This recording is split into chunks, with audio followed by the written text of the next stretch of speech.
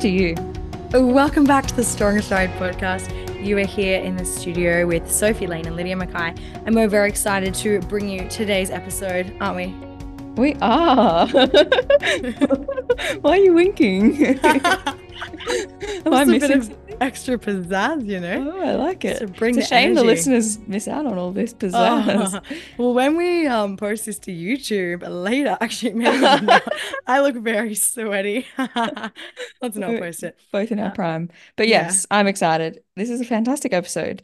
I think this was a really nice one because we got like two perspectives, but from the same individual, one from a physiotherapist point of view and one from an individual person slash patient client. And it was great. Beau is fantastic. He knows a lot of stuff. Yes, well, let's introduce who we have on the show, I was Sophie just Lane. giving a little teaser. A little teaser. So we have Beau Tyrrell, who is a physiotherapist and strength and conditioning coach, and he's got a lot of experience as the physio for a whole range of sporting teams, including a lot of the Sydney footy teams. And his personal experience in sport is predominantly with basketball, but Beau is someone that I would call is just an all-round athlete. Like he's kind of just good at everything he does. He's also a very, very hard worker and a very big physio nerd. And so everything he does very damn well, including the bone stress injury which he had. He did a damn He good did that. So job he of that. really He really snapped that broke his bone. bone. Yeah, he went in and he did a good job. It's quite like, I mean, it's not funny. It's so sad. It's so shit. But he had an anterior tibial stress fracture, which if anyone knows anything about bone stress injuries, anterior tibia is like a terrible spot to have a bone stress injury. If it's like on the inside, posterior medial, like around the side, around the back, awesome, no worries. On the front, not awesome, not no worries. And Beau just really took it in his stride, and it was really great to well, kind of took it Embraced it. in his boot stride and his crush stride. And he looked at it from a physio lens and managed it so well. And I work with Beau. Beau's one of my colleagues at the running room. And every day he'd come in, I'm like, how you doing, Beau? And he's like, he was just so just like chill and relaxed and comfortable about the whole thing. And yeah, Beau's awesome. The way he approached his rehab was so interesting and fascinating. And we got to dive into it in this episode. And first, we just talk about what bone stress is and how it happens and the risk factors and the types of loading patterns that we see that develop bone stress injuries.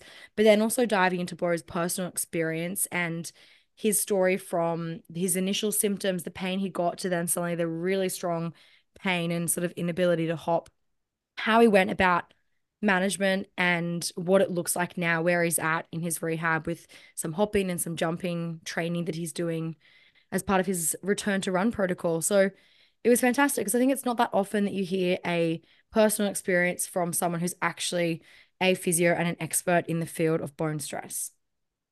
Absolutely. You nailed that. He nailed the rehab. You nailed the intro. If you would like to know more, you can follow Beau at BeauScience101 on Instagram, or you can go and see him at the running room. Don't bother going to see Lydia.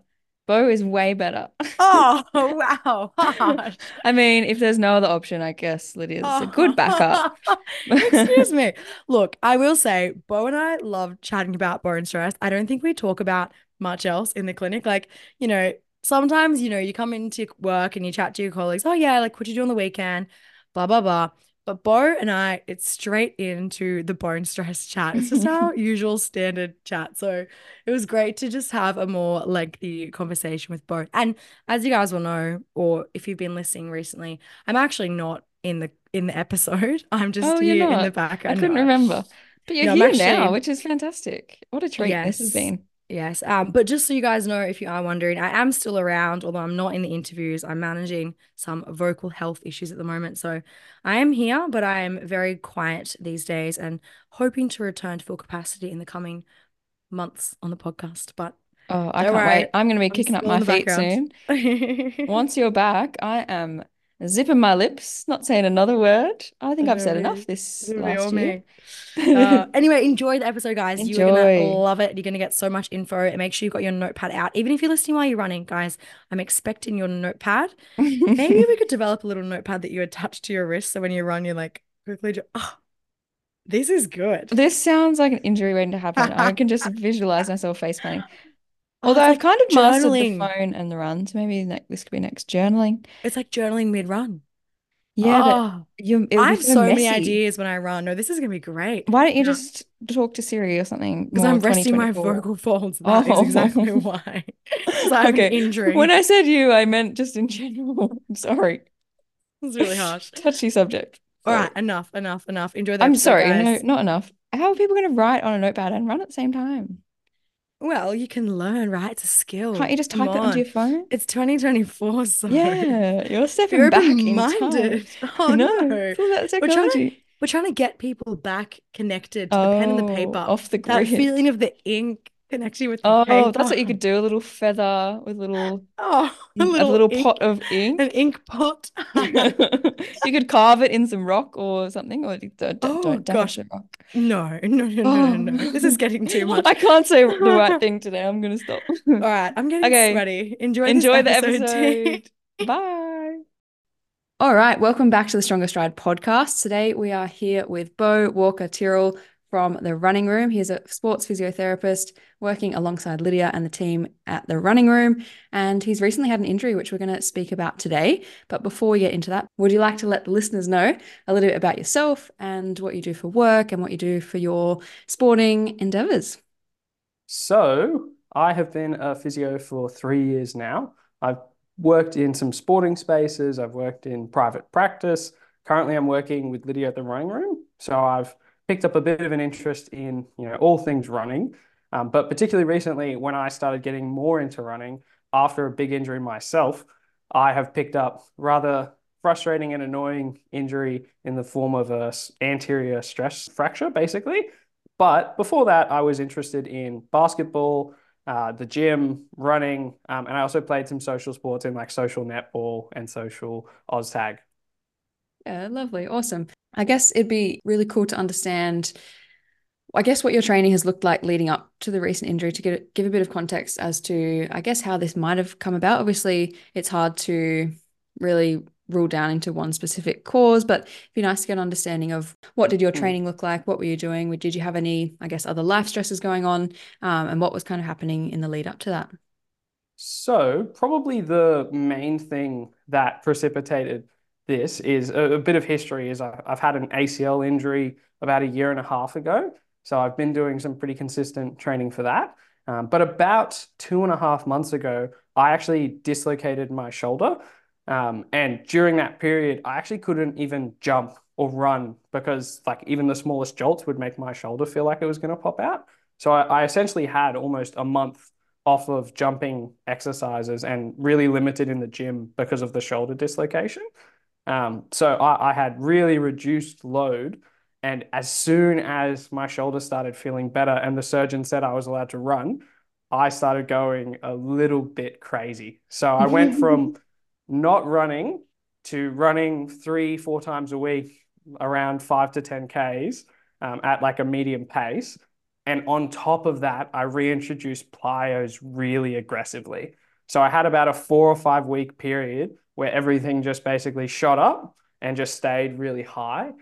If we're looking at what I was doing, like I said, 3 to 4 10 Ks a week, and then doing like 5 to 100 impacts of high intensity plyos 3 to 4 times a week on top of the running. And then I was doing jumps in the physio clinic that I'm working at, just demonstrating exercises, going through different testing with patients. And cumulatively, I basically just smashed myself for around 4 to 5 weeks, precipitating the injury. Yeah, recipe for disaster. And prior to the shoulder injury, were you doing, I know you mentioned you were doing quite a few sports before that, but what did your training look like before you injured your shoulder? So it was about just 3 times a week of gym Mhm. and 1 or 2 runs a week. Okay. Yeah. Gym included some plyometrics, but not to the same extent. I was really going after it. I was losing my mind a little bit with the shoulder, if I'm honest. Mm. And what was the plyometric program that you started with? Was it anything specific, or was it you just getting rid of all your sort of frustrations from the shoulder? A little bit of the second, but predominantly it included variations of pogos where I was essentially starting with fairly easy pogos in just double leg, very quickly increasing the intensity, and then essentially trying to overload the pogos and also the single leg jumps that I was doing. So I was essentially trying to do versions of pogos that would overload them. So if we're talking about ways to make pogos a lot harder, jumping off two legs and then landing on one means you've jumped higher with the two-legged jumps. And then that one-legged jump, you're getting more force to then hopefully jump higher off of that. It's kind of like a drop jump for a pogo. I was also doing forwards and backwards variations that are increasing the load. And then I was doing drop jumps and like repeated or continuous jumping exercises, which is a really good way to like overload the tendons and overload the bones if you do them consistently without enough break, basically. Yeah. And during those first couple of weeks when you started doing this, did it cross your mind at all that maybe you were overdoing it, or were you too busy thinking about the shoulder and just hadn't even thought that maybe your lower limbs could also get injured? I would say probably the thing that made me go that hard is normally during my training, my knee gets swollen pretty easily. So during this period, I didn't have any knee symptoms related to my ACL. And that basically was a sign that I wasn't overdoing it to me. I Mm. also was distracted because I was just really keen to exercise. My partner was away, so I was bored. I was more keen to do more exercise to distract myself as well. So I think like that was kind of a perfect storm of using a bad monitoring system or a flawed monitoring system, and then also being distracted by external variables just meant it was very easy for me to go too hard. Yeah, it's interesting having that, I guess, reference point or indication of whether you're under or overdoing it, and, having a previous injury and using that to guide what you're doing. And I'm sure that's probably quite common if people have had something in the past and they think, oh no, my ankle doesn't hurt or my knee doesn't hurt or whatever, so I'm like doing the right thing. But I guess, yeah, we really need to be, I don't know, maybe more open-minded to the fact that we've got other joints and other bones and muscles and tendons in the body that we need to be mindful of. And I think it's really common for us to, if we have an injury, to maybe overload on other movements or do other exercises or, fill up our time doing other things and then end up hurting something else. So I guess that's probably a good learning for you to realize that, yeah, maybe the knee isn't the best reference point moving forward. No, definitely. I think a good measurement strategy would be tracking the number of impacts and making sure those aren't increasing too quickly. In the same way you'd measure how many Ks you're doing and at what speed, you should measure how many high intensity impacts you're doing in a training session. Mm. Just while we're on the topic actually of pogos and plyometrics and, monitoring that, how do you suggest if someone is, if they've done a bit of strength training, if they're doing a bit of running and they're looking to introduce plyometrics, maybe they've realized that it could be quite beneficial for their performance and for their loading if they're doing it appropriately. How do you suggest someone goes about introducing that and I guess not overdoing it like you've done and knowing how much is too much? So I think that depends on what their loading has looked like. If they've done a fair amount of calf loading and knee loading, I'm generally pretty happy to start them at a like pretty reasonable point in terms of just some say 50 to 70% intensity pogos, basically doing low amplitude, maybe doing some kind of altitude landings.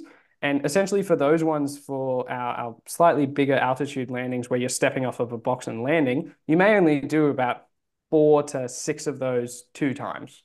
For your pogos, where you're doing some repeated jumps at not a high intensity, it's probably good for you to go only for about, 10 seconds to 20 seconds. And depending on how high you're jumping, you'll do about 20 to 40 reps. And you may only repeat that twice. That's something that you probably should only do 2 or 3 times a week at most. And even at that 3 times a week, that might be a bit too much. That's probably a good starting point. And with plyometrics, because they are quite high load and high strain on our bones and tendons and muscles, it's always better to start too small and then build Mm. up, if that makes sense. Yeah, that's probably a good way to look at it. Yeah, you can always add more, but it's hard to take it away once you've done the damage. So you're doing the plyometrics, you're doing the running, you're in the gym, getting back into everything. When did you start to notice any kind of symptoms or pain, and what did that feel like initially? So I initially developed a little bit of shin pain on an 8K run.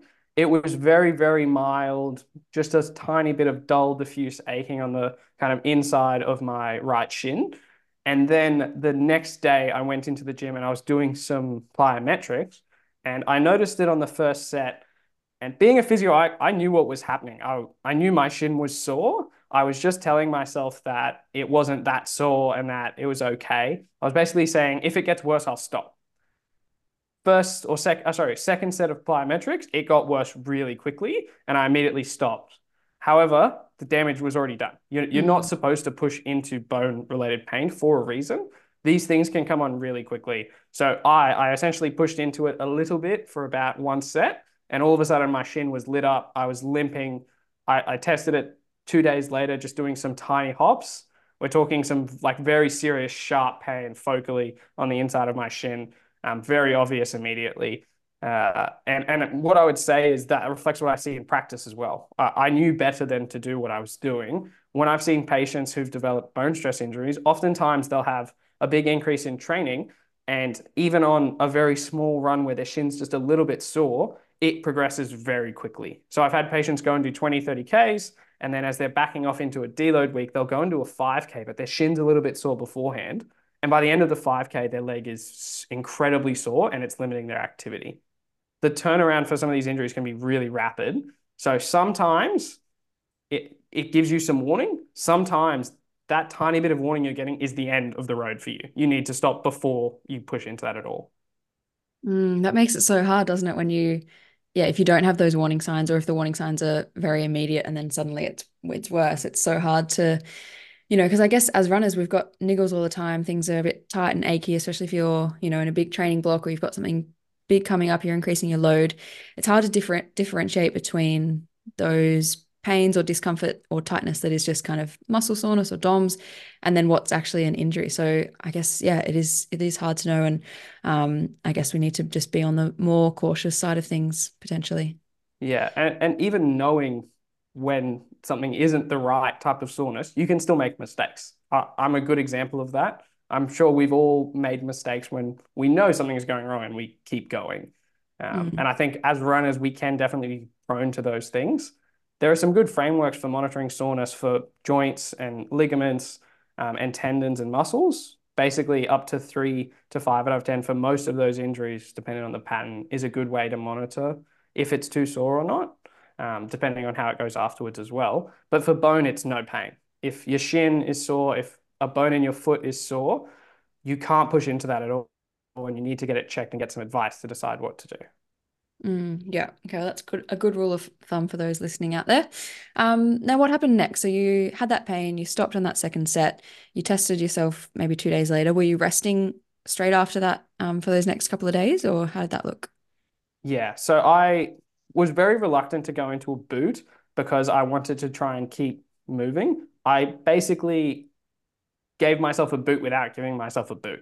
I was walking around and just not pushing off on my foot at all, just limping up hills, limping on uneven surfaces, to try and just keep a little bit of movement. My right ankle is prone to getting very stiff very quickly, because I've had some injuries to it previously. So I was avoiding a boot where possible. But essentially, I offloaded it. The pain went away with rest. I was able to continue walking and actually pushing off without pain after a few days. But I sillily demonstrated an exercise to a patient, which was just a very simple calf raise exercise where you do them a little bit quickly. And that load immediately gave me a very sharp focal pain in my shin. And this time it was actually a lot more in the front of my shin and like focal in one spot. That made me actually really worried. And that's when I went and saw Lydia and spoke to Patrick as well, one of the other physios at the running room. And we basically just escalated immediately to going and getting an MRI to check what was going on. I'd already had an X-ray, and the X-ray was a little bit less clear, but showed basically a bump on the front of my shin. And that's a really concerning sign. If you're seeing any kind of bone stress on an X-ray immediately after you've had symptoms, that's a bad sign. Normally, X-rays can't pick up early bone stress injuries. They can only pick up bigger ones. So I immediately was getting an MRI to follow it up. That MRI came back a few days later, and me being the nerd that I am, I'd already looked through the scan and I was not 100% sure what was going on because the scan wasn't super, super clear in terms of there wasn't a big white patch that we'd normally see that would tell you that it's bleeding in one spot or that you've broken it. There wasn't really clear symptoms.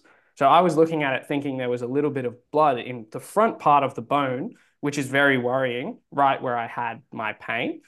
The radiologist had a look at it, and they actually reported the same thing, but they wrote it a little bit differently, so it was a bit confusing. So I called them, I had a chat to them, and they basically said there was some swelling and blood in the front part of my shin, which basically suggested that I had an anterior tibial stress fracture, which, if you are a physio or you're not sure, basically that's one of the most concerning types of bone stress injuries that you can get. So concerning that I put myself on crutches in a boot immediately.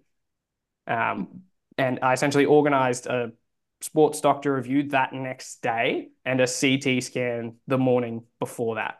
So we're talking, as soon as you're worried about something like that, the escalation should be completely urgent. If this is something that you leave alone and it progresses, we're talking about your leg breaking. And in many cases, patients with these types of bone stress injuries can't return to sport. In a lot of cases, it's up to 25 to 50% of patients never returning to the sport that they participated in. Yeah, wow, that's huge. Why is that particular site so much more urgent or concerning than any other area of the body? So the way that I like to explain this and just general bone stress injuries is, if you imagine a bow and arrow, you've got your drawstring and then you've got the wood part. I'm not sure how else to describe it. When you draw on the string, it's going to bend the wooden part.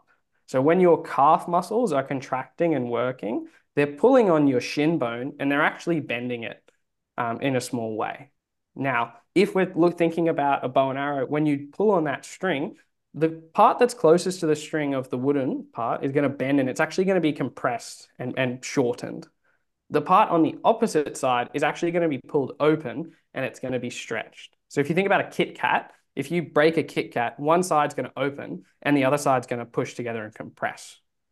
Mm-hmm. That's essentially what's happening with an anterior tibial stress fracture. That's basically just the front of your shin being pulled open.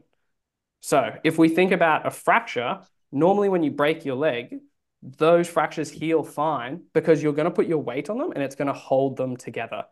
Bones can heal well when you hold them together. That's sometimes why you need surgery, because they're not in the right place or they're displaced and they're not together. So you put them together. In an anterior tibial stress fracture, the muscles and the forces are literally going to pull apart this bone so it can't heal, if that makes sense. Now, Yeah. on top of that, we also need blood to bring nutrients and basically the building blocks for your bone. This front part of your shin, where you often get this type of tension stress fracture where it's being pulled apart, doesn't actually get much blood supply. So not only is it really hard for this bone to heal because it's not being held together, you're not actually getting enough of the building blocks to heal it. So this type of stress fracture, along with a few that exist in the leg, are really dangerous and potentially can lead to really, really bad outcomes.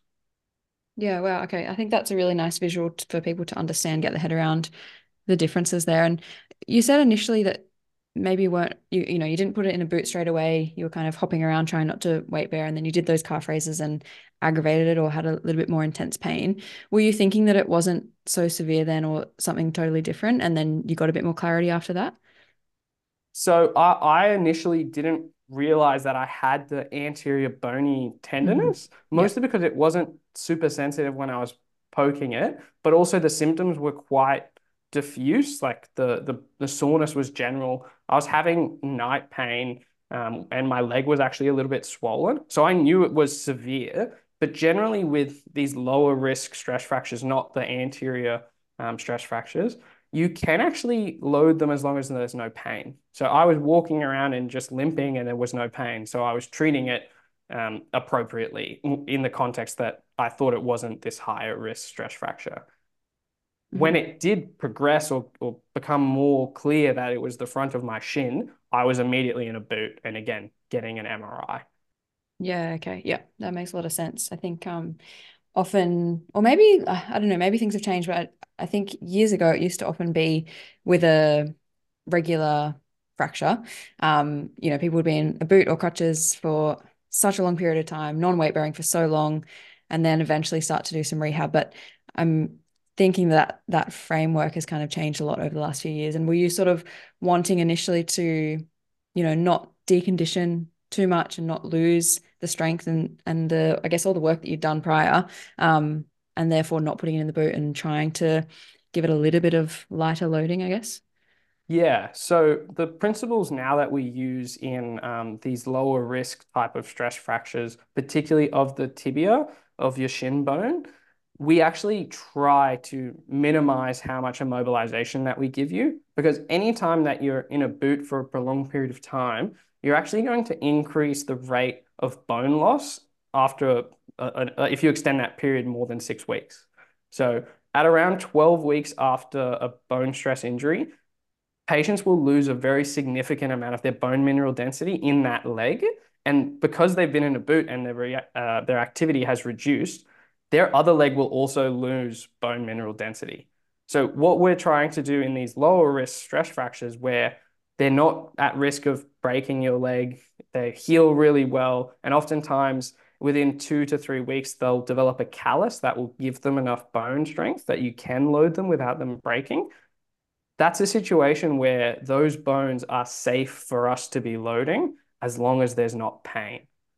So in that context, if I can just limp and not push through my foot, and that's going to mean that there's no pain, that's a situation where if it was a low risk fracture, I would be okay to keep loading it again, as long as there's no pain.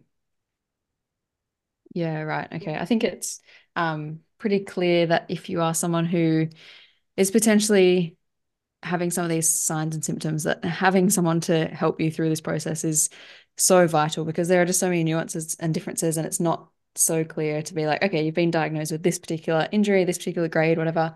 This is exactly what you do. It's just there's so many variables there. So I think, yeah, having someone with that understanding is super important. And you've spoken about that area being particularly high risk and why the reasons for that. What about in terms of just the grading? So grade 1, 2, 3, whatever it is, what is the difference between those for someone who might have recently had a scan and they're told they've got a grade 1 or grade 2? What's the kind of classifications between those? And what does that mean for, I guess, the treatment and the outcomes of that?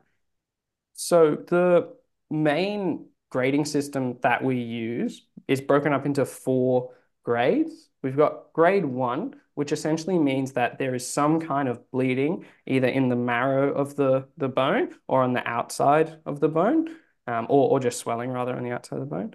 That swelling is indicative that the bone is being stressed a bit too much. And essentially, we're starting to have some micro cracks form in the bone. That's not going to show up on the scan because they're too small for our MRI technology or even our CT scans to pick up most of the time. So you're not going to actually have any obvious signs of damage to the bone, but it's probably starting to weaken and there's that bleeding and that swelling. When we get to our grade 2, generally that's just going to mean that there's more edema or it's showing up on multiple different types of views. And generally, again, that just means there's more swelling and it's more likely that we've got more damage, if that makes sense. Mm-hmm. When we start to get to the grade 3 and the grade 4, that's where we actually have that micro damage becoming big enough and there being enough of it that it's going to show up on our scans. And that's basically going to start to look like the actual cortex of the bone or the strong part of the bone starting to actually have blood in it because it's actually breaking down and wearing down. That's what we see when we get to grade 3.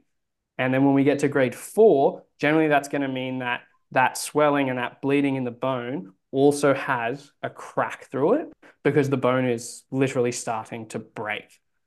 That's talking about a fracture where your leg is essentially broken. And if that escalates even further beyond a grade 4, which is something that can happen in these high risk sites, we're talking not just about a fracture in part of your bone, we're talking about a fracture through your whole leg. Wow. So it really, yeah, escalates throughout that, doesn't it? It's quite serious when you get towards those 3 and 4. And what does that look like in terms of the outcomes for those patients and I guess timeframes in terms of treatment and rehab generally? So for most lower risk stress fractures, the lower grades are mostly just going to present as an ache or some soreness with activity. And if that is quite severe and they have soreness with just walking around and things like that, those patients are probably actually going to take a while to come back.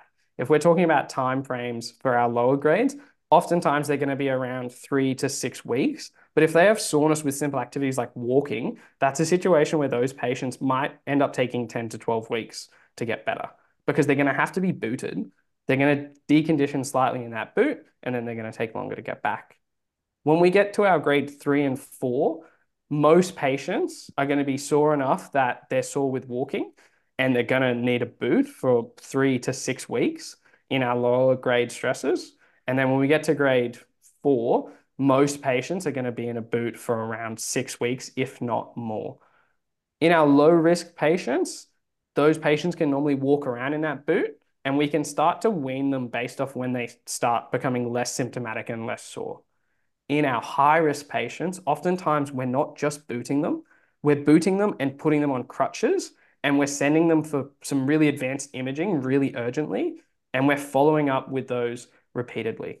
Now, if we talk about, I've just spoken about time in the boot. If we're talking about return to sport times, it's generally going to be around 6 to 12 weeks for a grade 1 to 2, sometimes even 3, for you to get back to sport. And that's just running a little bit. That's generally not going to be returning to performance. Sometimes returning to performance is going to take you 4, 5, 6 months, and you may not reach your top speed for up to a year.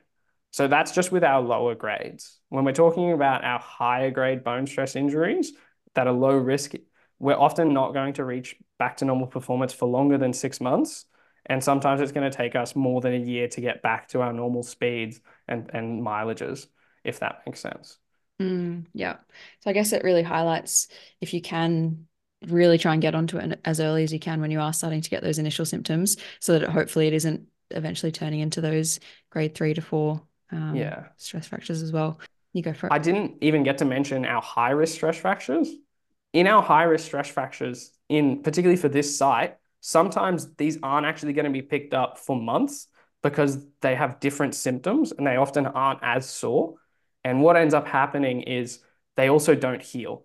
So when we're talking about, a year to return to performance, it might take you 6 months or a year just to get back to running. And sometimes it's going to take you multiple years in these high risk stress fractures to get back to running. That's a devastating proposition. And unfortunately, that's the positive end of that spectrum in our high risk stress fractures, because oftentimes some of these patients, if they've got a grade 4 high risk stress fracture, will never return to sport, which is devastating. Yeah. Wow. Heartbreaking. Yeah. Yes. Now coming back to you. So we've spoken about how you went about getting diagnosed, getting some scans, getting the team to have a look at it. What sort of happened after that? You got into the boot, you settled it down a little bit, had some time off, bit of deloading. What was your kind of initial rehab looking like then? So my initial rehab was actually just being in a boot and very reduced activity for around 5 weeks. So as soon as I got the scan back and I saw the sports doctor, I reviewed with him. He told me I didn't necessarily need the crutches because I only had a grade 3. It wasn't quite a fracture yet. And he also didn't think I needed the crutches for a few different reasons. One of which was I've not had a bone stress injury before. I've got very good bone health. That when he did a measurement using a DEXA, I actually have 3 standard deviations above normal bone strength or bone mineral density in my legs. So that would be like saying you're in the top 5 to 2% of bone mineral density. So that gives me a little bit of leeway because my legs are pretty tough. And then also I don't have any risk factors in terms of metabolic health that would make it more risky and more likely that my leg wouldn't heal. So I've just said all of these things about how scary high risk stress fractures are and how scary stress fractures are in general. But I was actually very aggressive because I had all of these things in my favor and I had the support of a sports doctor as well as some imaging that we were repeating to make sure it was healing. So I was in the boot for around 5 weeks, but at 3.5 weeks, I started to take the boot off at home and I was walking around and I actually started to layer in some double leg calf raises into some single leg calf raises. And in that last week, I was actually doing some lifting in the boot, just making sure that I wasn't pushing too hard. And was that those initial stages where you were weaning off the boot, was that guided by pain and symptoms or? So I was not going to push even close to pain in this situation. With our high risk stress fractures, we throw all of those things out the window. So what I was doing is I was going much, much, much lower than I would need to because I was actually walking around without pain beforehand. And I was staying well below that and then edging very slowly close towards that. And again, just leaving a massive gap in terms of tolerance towards pain. Because I probably like the only time I was getting pain was when I was hopping previously or when I was Mm. doing those fast pulses. I was taking two, three, 4 steps back from that and building towards it. Hmm. Yeah, very sensible. And were you training your other leg during this time? Yeah. Great Nice. question, Sophie. So, generally, for 6 months afterwards, we're actually at risk of injuring our contralateral leg or our uninjured leg. That's the side we're more likely to get a bone stress injury in because it's going to lose bone mineral density, like we spoke about before, from not training. And you're probably going to load it up more due to you offloading your injured side. So, it's getting weaker and you're loading it more. Mm. That's the side that's going to get some trouble. So I was looking at that and going, no way am I letting my bone mineral density drop off on my good side. I'm going to train that hard. That meant I was doing pogos, I was doing some jumps, much less because I learned from my mistake, and then doing some heavy single leg loading to make sure that leg got nice and strong, or just rather kept its bone mineral density and its strength. Yeah, I think that's a good reminder because it's probably quite easy to just not consider that or just assume that, you're resting the other leg. Why would you bother to train the other one? Just wait till the other one's healed and then do them both together. But I think that's a really good reminder. I also would have got very bored if I couldn't train. Yeah, a lot of upper body, Yeah, but not too much for your shoulder.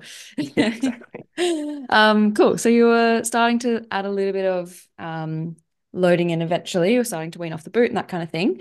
What does the kind of rehab look like in terms of reintroducing some strength work? And when did you begin to look at returning to run?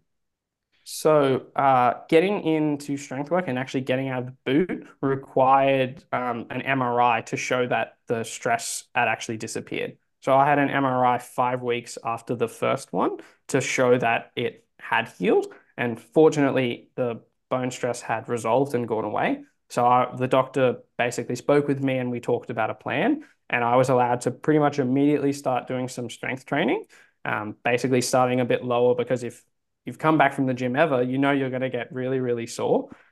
So I started at around 50 to 70% of normal for most of my lifts. And then I started building that back up, trying to include some single leg options. And then I also started, because I'd been doing calf raises out of the boot for the week and a half beforehand, I started to do some loaded calf raises for a week.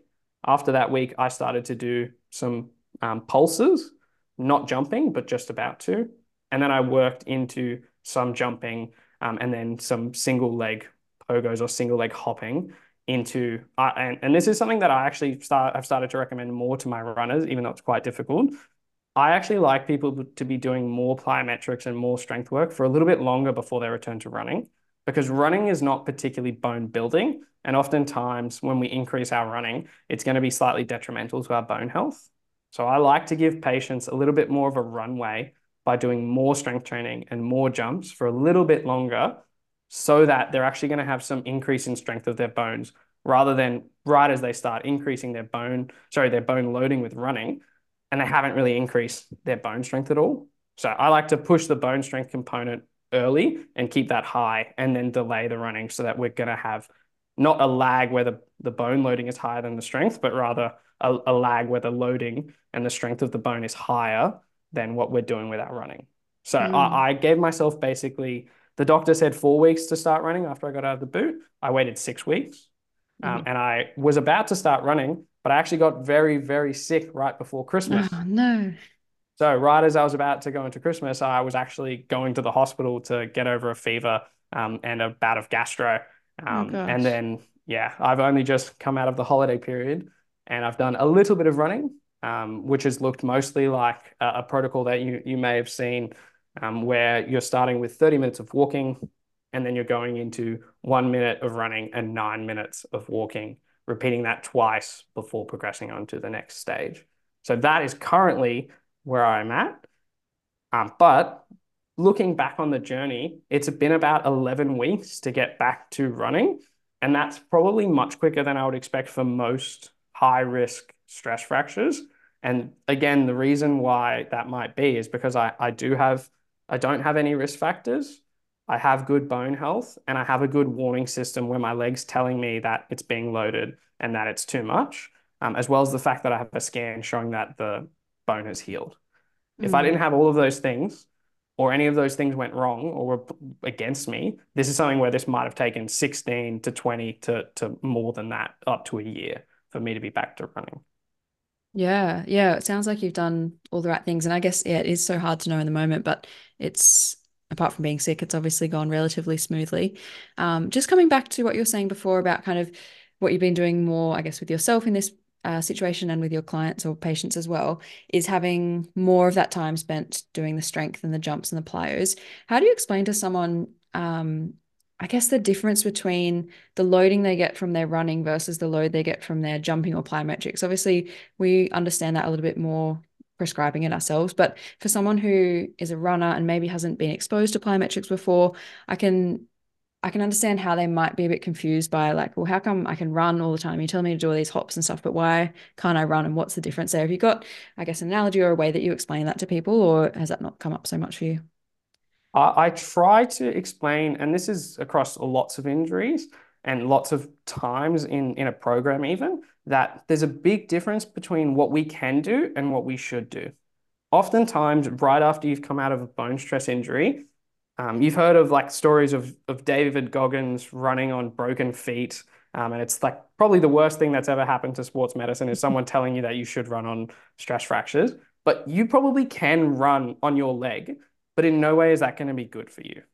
So when we're talking about this situation where you could be returning to running, but I'm asking you not to, I say that to patients. I say, look, you can run. If there's a bus coming, please run out of the way. Don't get hit by a bus. But for the moment, I don't want to give you a structured running plan and I don't want to get you running just yet because this is the period where your bone is actually going to be much weaker. And we're probably more likely to cook the bone in these first few weeks, particularly if you go back quite quickly. So when I do get you running, it's going to be a bit slower than you probably would like. And I'm also going to ask you to wait a little bit longer because I want to spend the next few weeks building your bones back so that they're bigger and stronger and better. So that when you do go back, we're not just going to run into the same problem where we're cooking your bones and we're back in this same position. Because the reality is, as soon as you've had a bone stress injury, you're 7 times more likely to have another one. And if we've just spent 10 weeks offloading you and letting this heal and getting you back to being able to run, I don't want to repeat this again with you. And I don't want you to go through this again. So I really want you to just give me an extra few weeks for us to make sure that your bones are really strong and really happy. Because I'm actually really aggressive with rehab. I'm really aggressive with making sure that we're getting your bones stronger. I'm just not really aggressive with adding in a load in terms of running, which is really monotonous, really low impact, and doesn't stimulate bone growth.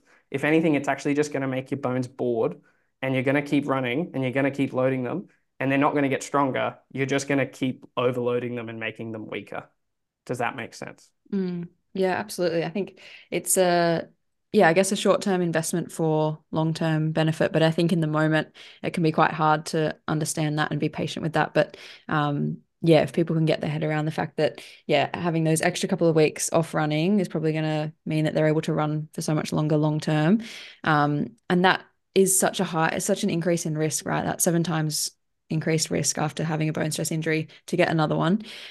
Are you going to be changing things? I mean, I'm assuming you're not going to go straight back into all the pliers and all the running like you did last time, but are there other things that you'll look at with your own training moving forward because of that heightened risk now?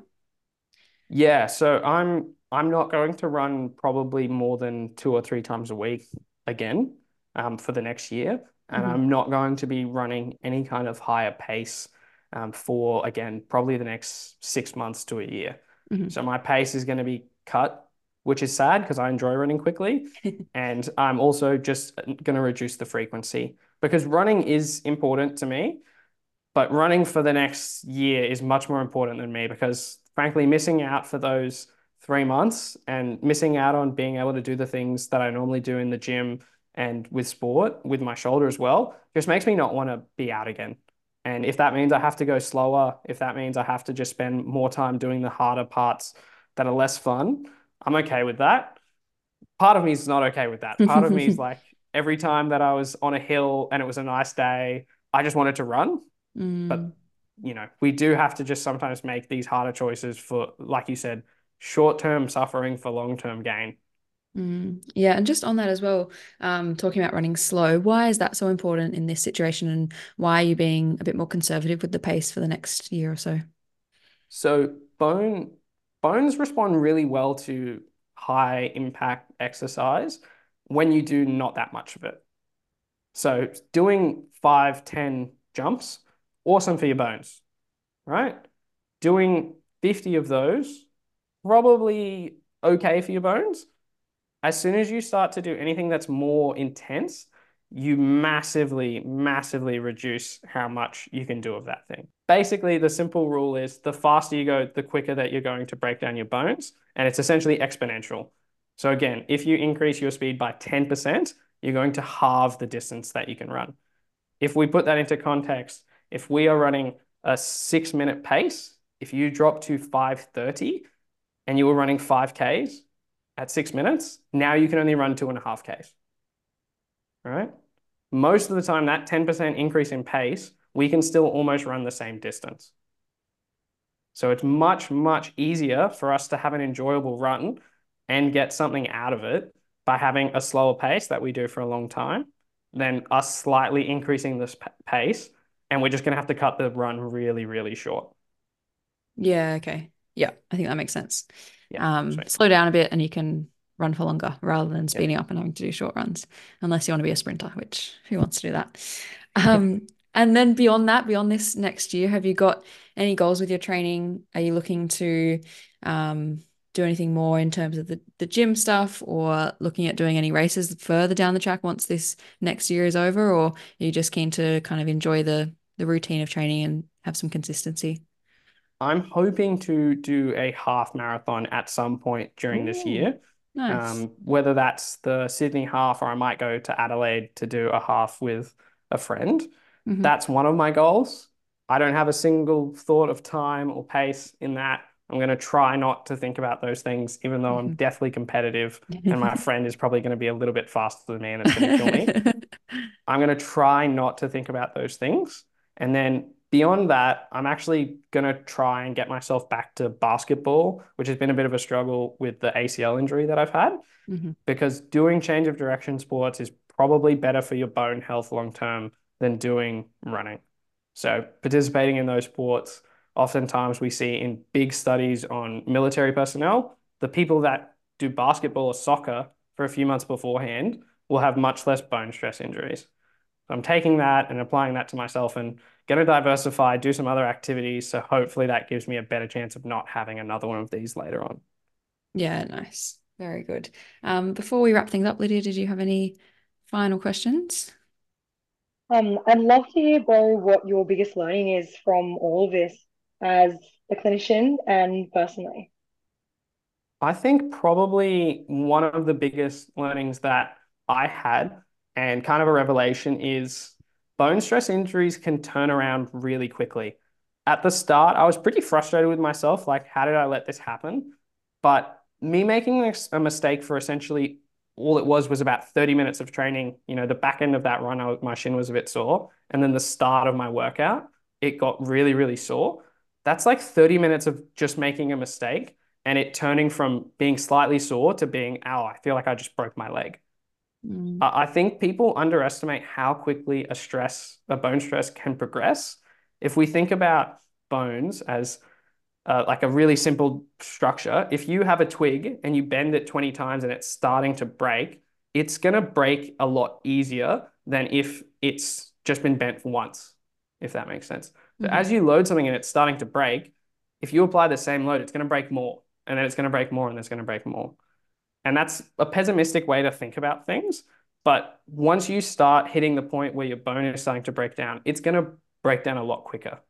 So you can turn something that's not too bad into something quite drastic quite quickly. And that's worrying, but also when you pick up the symptoms and the signs and be a little bit more cautious, you're probably going to have a better outcome than thinking you can keep going.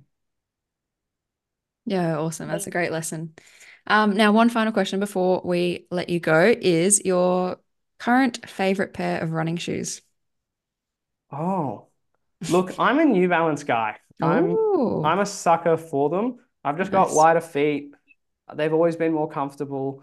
I just love them. And I've got the 1080s. I love them. They're cushiony, they're Nice. comfortable, they fit awesome. They've got your meta rocker. They've got that Mhm. great bit of extra cushioning while still not being too heavy. They're my go-to at the Perfect. moment. Yeah, lovely.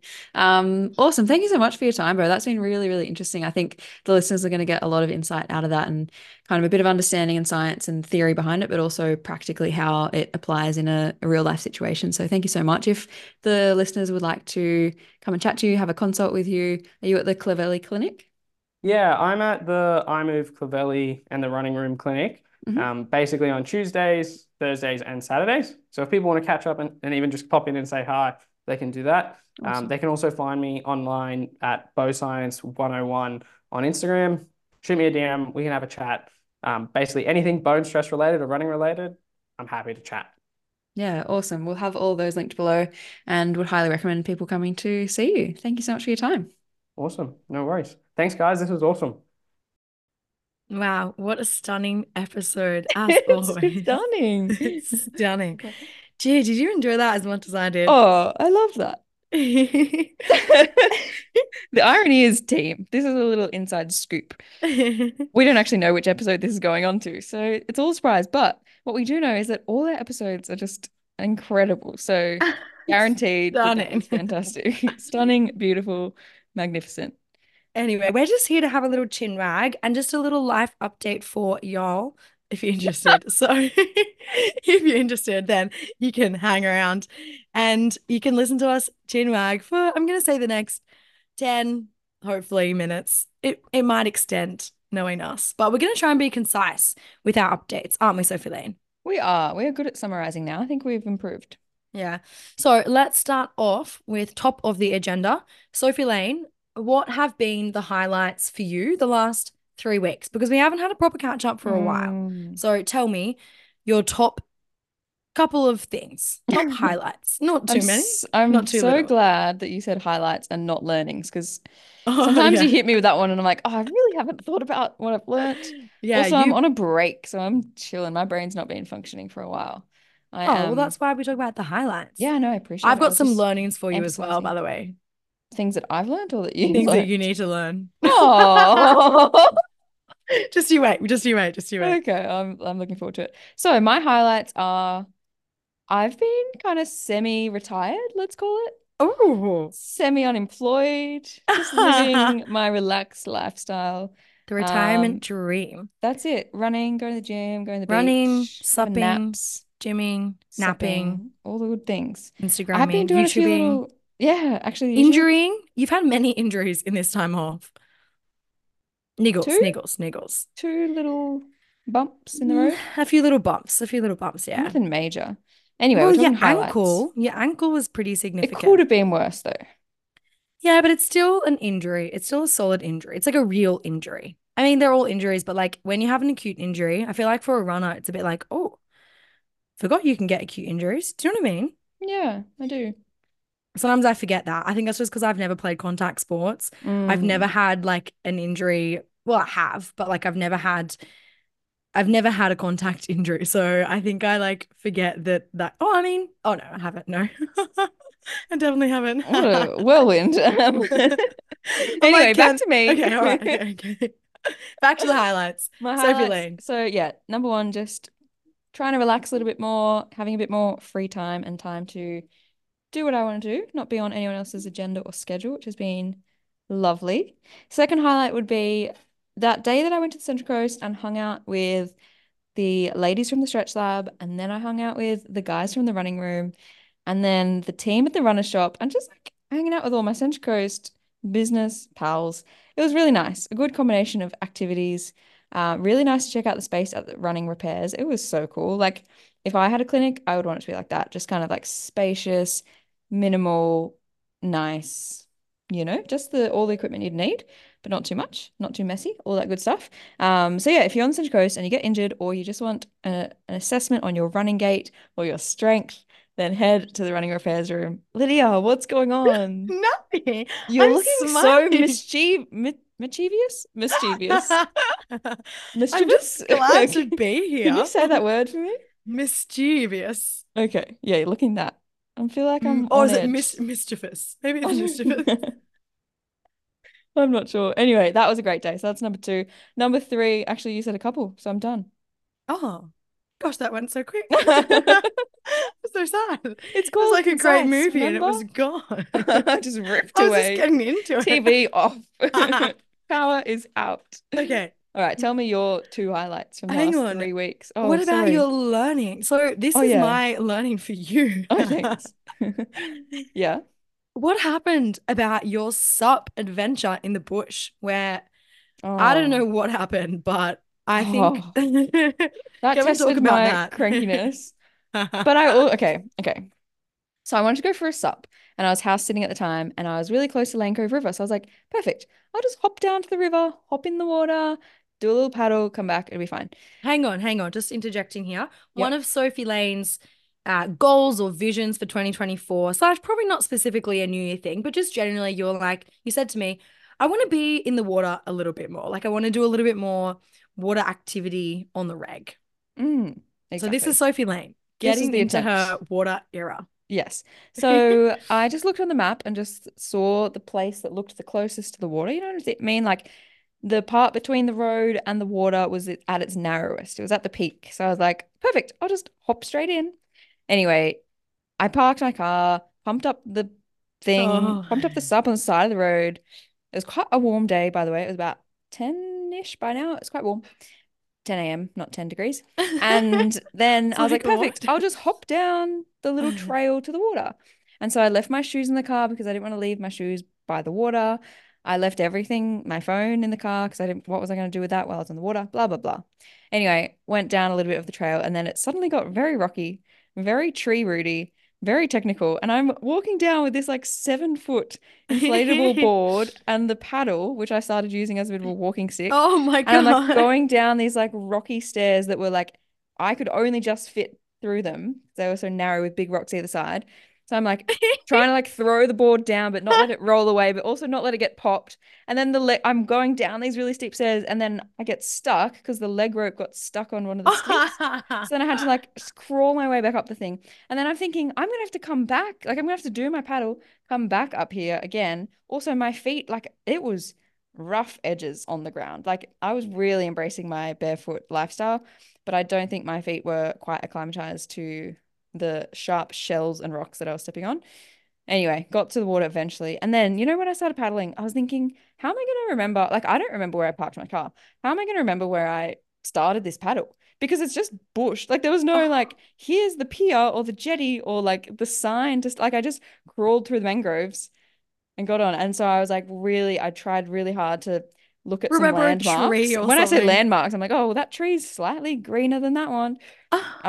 But also, yeah, I think I can press a button on my watch, which takes me back to start. Anyway, did my Oh, paddle. The paddle was actually what, great. straight back to your car. So yeah, Bring. we'll skip that part. And then Oh, yeah, the good. whole paddle I was just dreading going back. And the worst part was I couldn't even document it to show you or show anyone how Oh, much of an adventure I oh, of was because I left my phone in my car. course, yeah. So it doesn't even count. Oh, well, I it's funny because almost when I, recorded the walk back on Strava just to show the elevation, but I don't think it would have been that oh, impressive.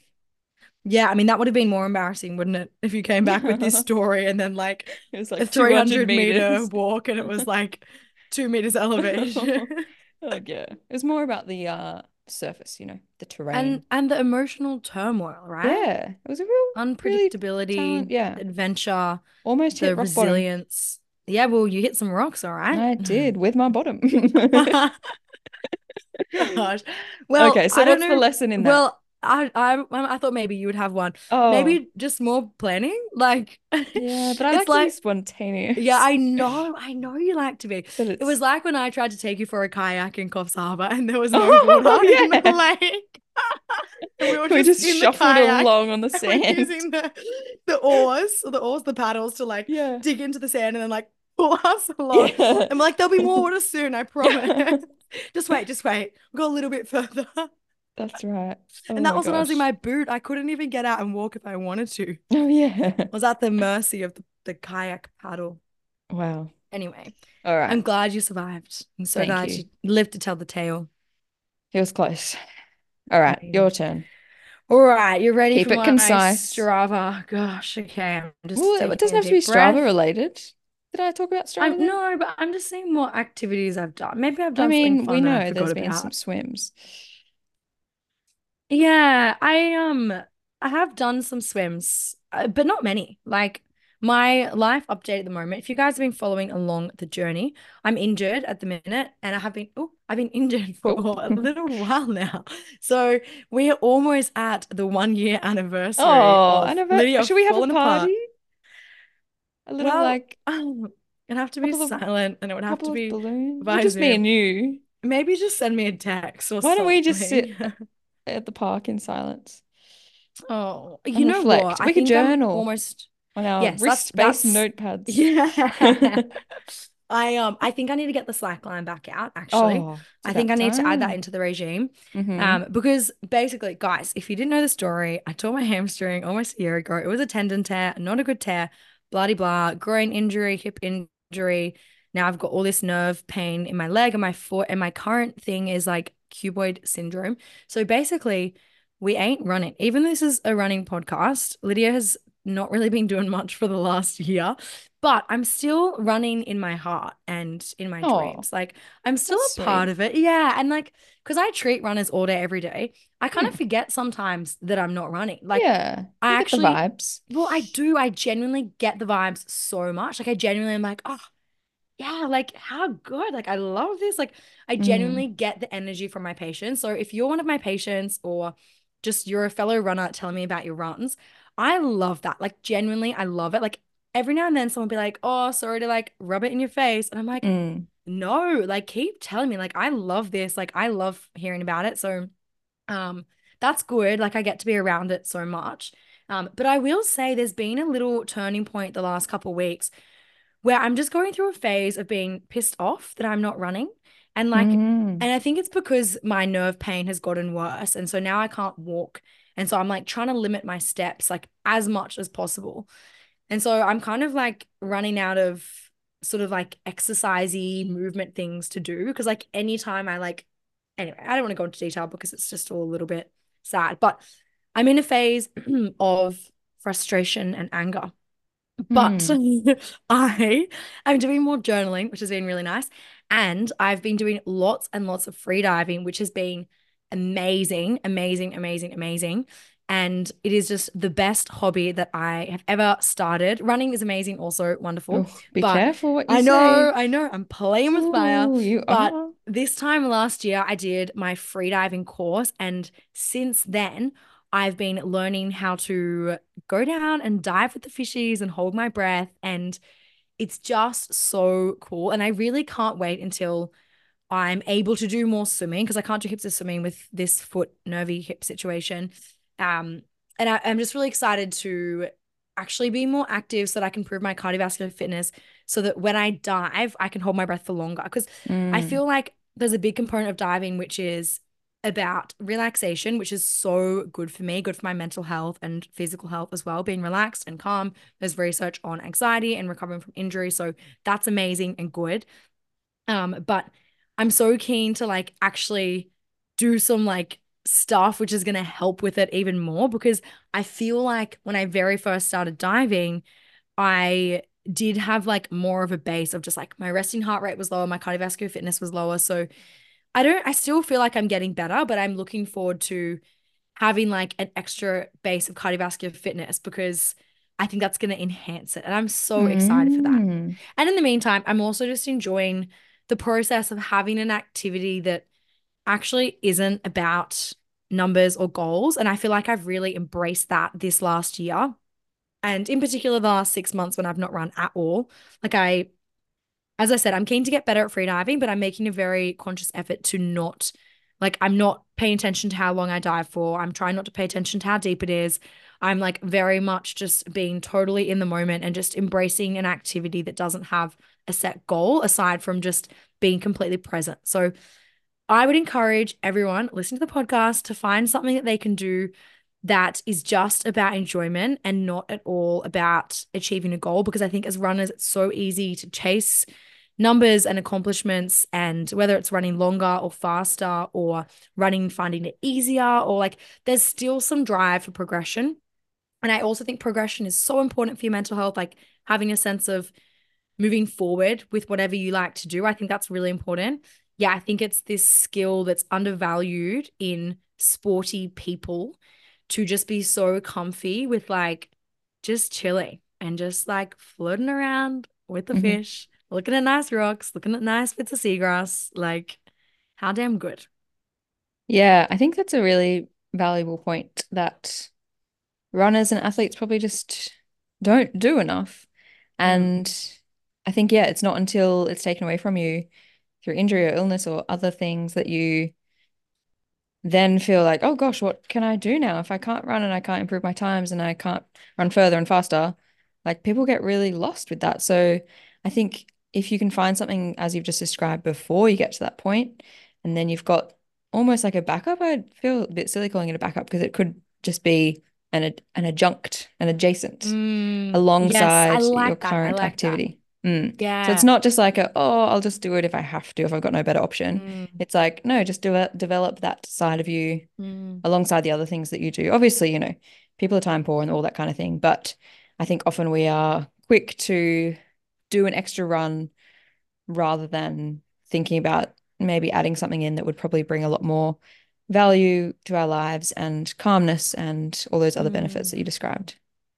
Yeah, well, see, this is the thing. Like, yeah, I think everything you said so far, I just agree with so much. And I think pre freediving, I would often say to you, I'm like, I need a hobby that's not exercise. I need Yes. something that is not physical activity. And I had the slack line, which was like a nice skill-based thing. Like I enjoy going bouldering because that's like very different, and like it doesn't load my body in the same way that that running does. But Mm. like it's exercise. Sorry, bouldering still exercise, Yeah. obviously. And like slacklining, I'm not counting that as exercise. Like it's an activity where you're active, but it's not. Anyway, I don't want to try and take away from these other I activities. think if you were doing it really well, it probably would be a bit more of an exercise activity rather than Yeah, just trying to stand on it. yes, that's it. And probably not for me, but I really struggled. And like I have so many memories of like um this time last year I would like look at my Strava and I would have like run for 3 hours, and then I'd swim for 3 hours in the pool, and then I'd go surfing for an hour, and then I'd go for a bushwalk, because like all my activities are just like doing stuff, and I love that because I love doing stuff and I love being in nature, and that's kind of how I like my life to be set up.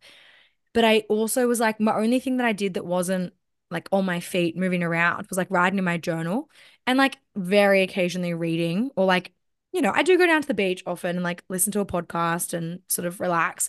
Like I definitely do that, but it just didn't have the same sense of purpose. Like I'm gonna go do this thing. And like having free diving is so wonderful because it's like, I'm going to go for a dive. And it's like a very purposeful thing. You go to a beautiful place, you're not putting strain. Like, I don't want to take away if anyone's a free diver listening or a spearfisher. Like, I do understand that it is a sport. And I do believe at a competitive level, it requires an enormous amount of physical and mental fitness. Yet in the way that I'm doing it at the moment, it is very leisure and fun and relaxing, and I'm floating around. I'm like not doing anything hectic. So I don't want this to sound like I'm trying to say if freediving is your sport, then you're not like, if I mean, I think I should, I feel like you know what I'm trying to say. I'm not trying to Yeah, diss you don't have to anyone, justify it. Yeah, but appreciate the I'm saying disclaimer. that for me this has just been this really nice, gentle thing that gives me an activity and a purpose. And it's something that I'm going to carry through when I am back doing all my exercise. And I'm really looking forward to having that thing of like, I'm not doing a long run, but I've got something else planned that is really nice and relaxing. So I'm keen for that. Mm, nice. I like that. Fantastic. Alrighty. I reckon that will do us. I will chat to you soon, Sophie Lane and Yeah. podcast listeners. Thank you everyone for all the support.